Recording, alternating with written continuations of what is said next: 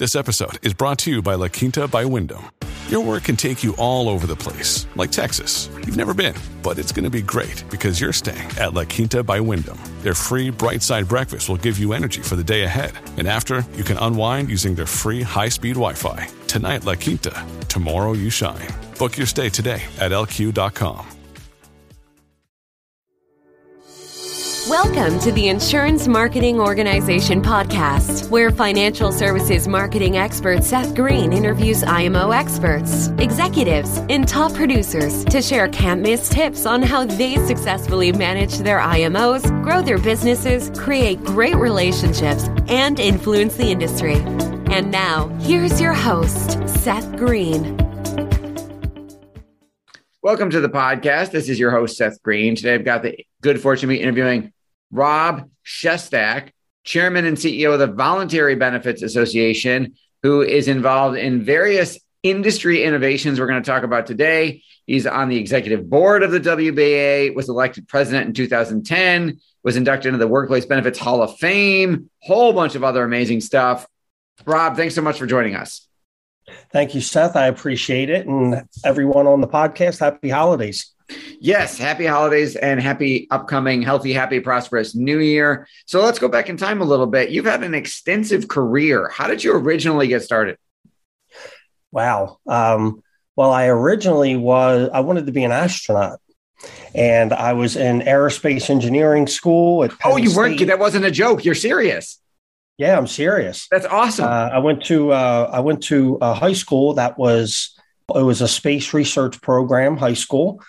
We were supported by NASA, and I wanted to be an astronaut. I was in aerospace engineering school at Penn State, and unfortunately, I believe it was January of '86, the space shuttle blew up. Krista McCullough, who was the first teacher in space, was on that flight, and it kind of put a dent in my career pathing. My dad had a friend that was an actuary and said, "Hey, you like math? Talk to him during the summer." So I went over there and spent some time with them, and I loved it. And so I ended up changing from Penn State to Temple and graduated with a degree in actuarial science and risk management. So that's a big transition right there from rocket science to numbers rocket science. And then how do you go from actuary to benefits? Well, the funny thing is when I say things like it's not rocket science, I can actually say that with some credibility, right? Yeah, because you actually were doing it.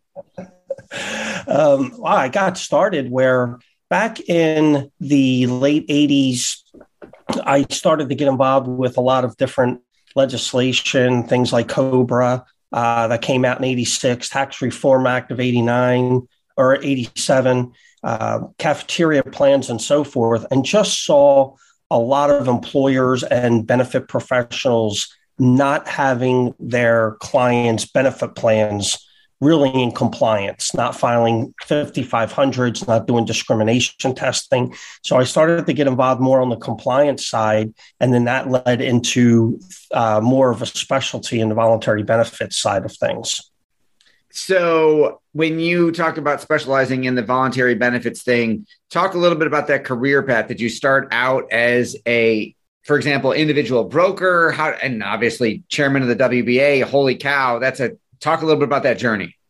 Sure. So I started out working as an actuarial analyst at the time it was Towers, Perrin, Forster, Crosby. Now it's Willis, Towers, Watson, something like that. It's migrated over the years. And I really started to get more involved on the compliance side. And in 97, founded a firm called Ameriflex. And we actually developed the first FSA debit card, which is pretty much the industry standard today. So we came up with that concept and technology back in 96, 97. We got it approved by the IRS. We had IRS favorable determination letters. And then that allowed us to grow that business more into the compliance and employee benefits side. And over the years, just got more involved with voluntary benefits, found out that most voluntary benefit brokers were the ones that were selling flexible spending accounts, dependent care spending accounts, and so forth.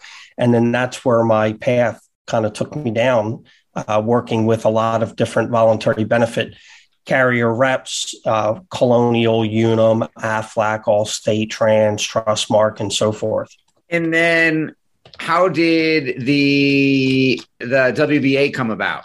That's a great question. So there really wasn't an oversight for voluntary benefits. You had the American Academy of Actuaries that would have oversight over the actuarial programs. You have the CLU, CHFC, you had all these different oversight programs, but there was no certifications or oversight for voluntary benefits. And people just think, oh, okay, we'll put in voluntary life or disability and we're done. Well, it's not that simple. Certain voluntary benefits can be pre-taxed, some cannot be pre-taxed, some have to be HSA compatible where others do not. Some qualify under the Affordable Care Act, others do not. So it's not just putting in voluntary benefits, it's actually having a strategy. So we created the Voluntary Benefit Association back in the late 2000s to kind of provide direction for this specific niche. So think about it. You could just go to your doctor, but if you have heart condition, you want to go to a cardiologist, not a podiatrist. So we're saying if you really want to get involved and understand voluntary benefits, you want to work with somebody who has experience or a subject matter expert within that space. And then that's where we created the association. It's a nonprofit. We received our nonprofit status in 2014, and we just help people, bring people together, bring oversight, bring new ideas and creativity to the voluntary benefit space. Obviously, a much needed solution. How have you grown that association over the last 7+ years? Well, in the beginning, it was just a concept, and we were tied to the Medical Tourism Association. And about 3 years ago, we split off from the Medical Tourism Association, the MTA, and we basically paused and said, hey, let's really get a focus. Where do we want to focus on in the voluntary benefit space, right? Do we want to work on compliance? Do we want to work on strategic solutions, bringing different people together, a whole bunch of different things?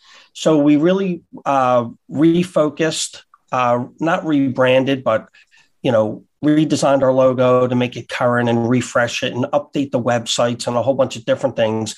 And COVID kind of helped us in a way because people weren't really looking to join associations. They were just looking to how to manage their lives and their book of business within the COVID space. So we took that time to really rebuild the association, new board of directors, new governing body, new ideas and new concepts heading into 2021 and 2022.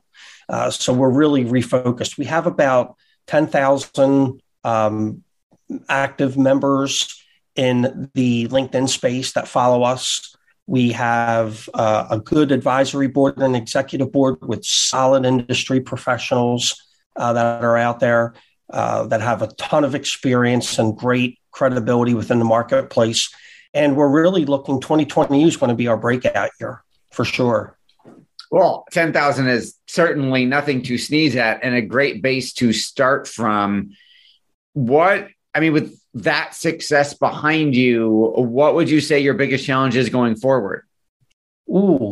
Probably, our industry, the voluntary benefits industry, was very conference focused. We would get together at various conferences 2-3 times a year in person, and COVID has really put a wrinkle into that. We did have our annual board meeting back in November in New Jersey, and we had about 20 of our 25 board members come in person. So that was a really good feeling to get everybody there. Everybody left. Nobody got COVID. Everybody was cautious. We were, social distancing, yet being collaborative in a room. And next year, we really would like to start having more of these face-to-face. But our concept going into 2022 is not having an annual conference and inviting 500-600 people.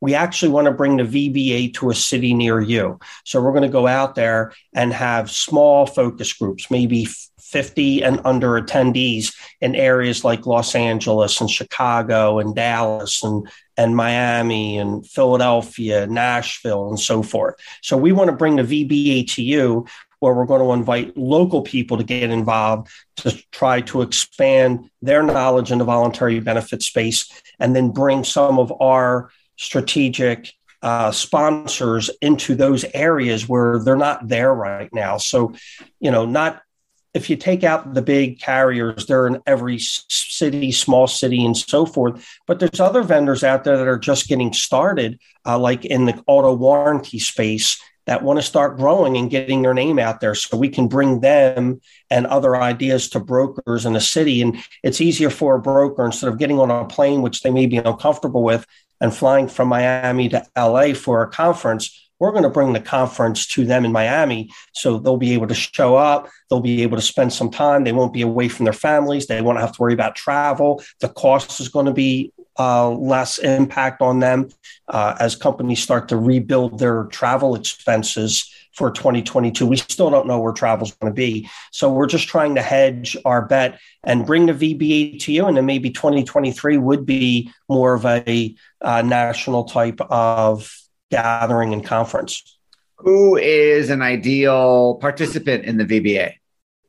Another great question. That would be a human resource professional, an insurance agent, insurance broker, consultant, insurance carrier reps, from the big ones, Colonial, Aflac, Unum, Trans, Allstate, Trustmark, and so forth, but also other companies like Identity Theft, Allstate Identity Protection, Aura, LifeLock, CyberScout, which is Sontig, people in the legal space, such as Legal Club of America and so forth, and, auto warranties and college tuition programs and, and things like 401k and financial planning. We should have a separate conversation. We can facilitate relationships with a number of those folks because they're our clients. Yeah, that would be great. Your passion is obvious. What do you like best about what you're doing now? I just like to help people. I like to come up with solutions. I always say, there's nothing that can't be solved. It's just putting the right ideas to paper and then executing it in a strategic fashion. So I like when people call me and say, hey, have you heard about this? Or what do you think about that? Or who's doing this and who's doing that? And I just like to help people grow their footprint within the voluntary benefit space, but also bring credibility to the industry in and of itself. We don't want to say there's nothing wrong with being an insurance salesperson. I always said, if you're at a Christmas party or a holiday party, Hanukkah party, the most popular person in the room is probably the contractor because everybody needs work done. But people try to avoid the insurance agent because they're going to try to sell them something. But we're really not that way. We got a great group of people in our industry. We're very passionate about what we do. We have a lot of intellectual capital. And we just want clients to know that when you just don't want to offer voluntary benefits, there really needs to be a strategy involved in offering voluntary benefits, just like a strategy in offering retirement plans and a strategy offering the right medical plans and so forth. That makes a lot of sense. What type of benefits are you providing for those benefits folks with the WBA? That's another good question. Our membership fee is $299 a year. If you want to be on a professional member, and that will get you into conferences at no cost. It will get you identity theft protection. It will get you legal coverage.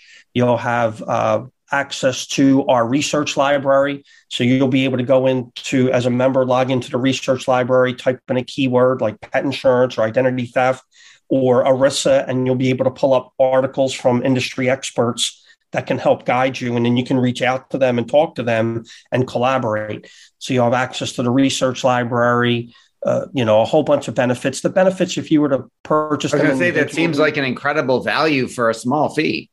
Yeah, they would probably be over $2,000. The identity theft protection program alone with the $1 million of coverage is probably worth $300 to $400 alone. And we have specials during the year. So if anybody on this podcast would like to reach out to me, we'll offer them a Seth Green special for from now through the end of the year into January, depending on when they want to do this. And we can offer them our membership instead of $299. We can offer it to them for $199. Well, that's a fantastic discount. We really appreciate it. I am not sure when this airs, so if you could extend it to the end of January, that would be fantastic. You got it. You are advising people every single day. What's the best advice you've ever gotten? Oh, gosh. Just listen. If you actually two pieces. One was, if you listen to a client, they're going to tell you what they want, and they're going to tell you how to give them what they want, and they're going to buy from you. And then once a client says yes, stop talking. Just deliver. You know, it's fascinating that you say that. I literally had that thought the other day during a presentation when I was getting pitched by a potential vendor, and I said yes, and they kept going. And I said, I interrupted and said, I said yes, we're good. And they still kept talking.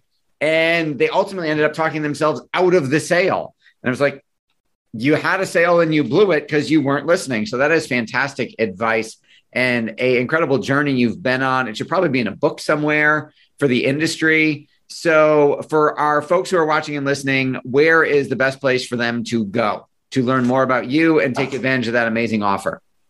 We did do a book a little bit ago. We have some awesome remaining. It was put together by about 7 or 8 different industry professionals. Where do we get the copy of that? 2 of them are, I'll send one to you. Some of your, I meant where can people go to buy one? But I mean, I would love to read it. I think Amazon has them. Okay, awesome. Worksite marketing. It's about 7 or 8 years old, but here's the thing. A lot of the concepts in here are still being implemented today and are still valid today. So it just goes to show you that the strategic thought that these people put into it weren't just 1 or 2 year solutions. They were industry long-term solutions. And if anybody would like to get in touch with me, they can visit vbassociation.com and just contact us and get back to you as soon as possible. And then reach out to me on LinkedIn as well. All right. Well, this has been Seth Green with Robert Shestak of the Voluntary Benefits Association, vbassociation.com. Robert, thanks so much for joining us. Thank you, Seth. I appreciate it. You got to have a good holiday and Happy New Year. Everybody, thank you so much for watching or listening. We'll talk to you or see you next time.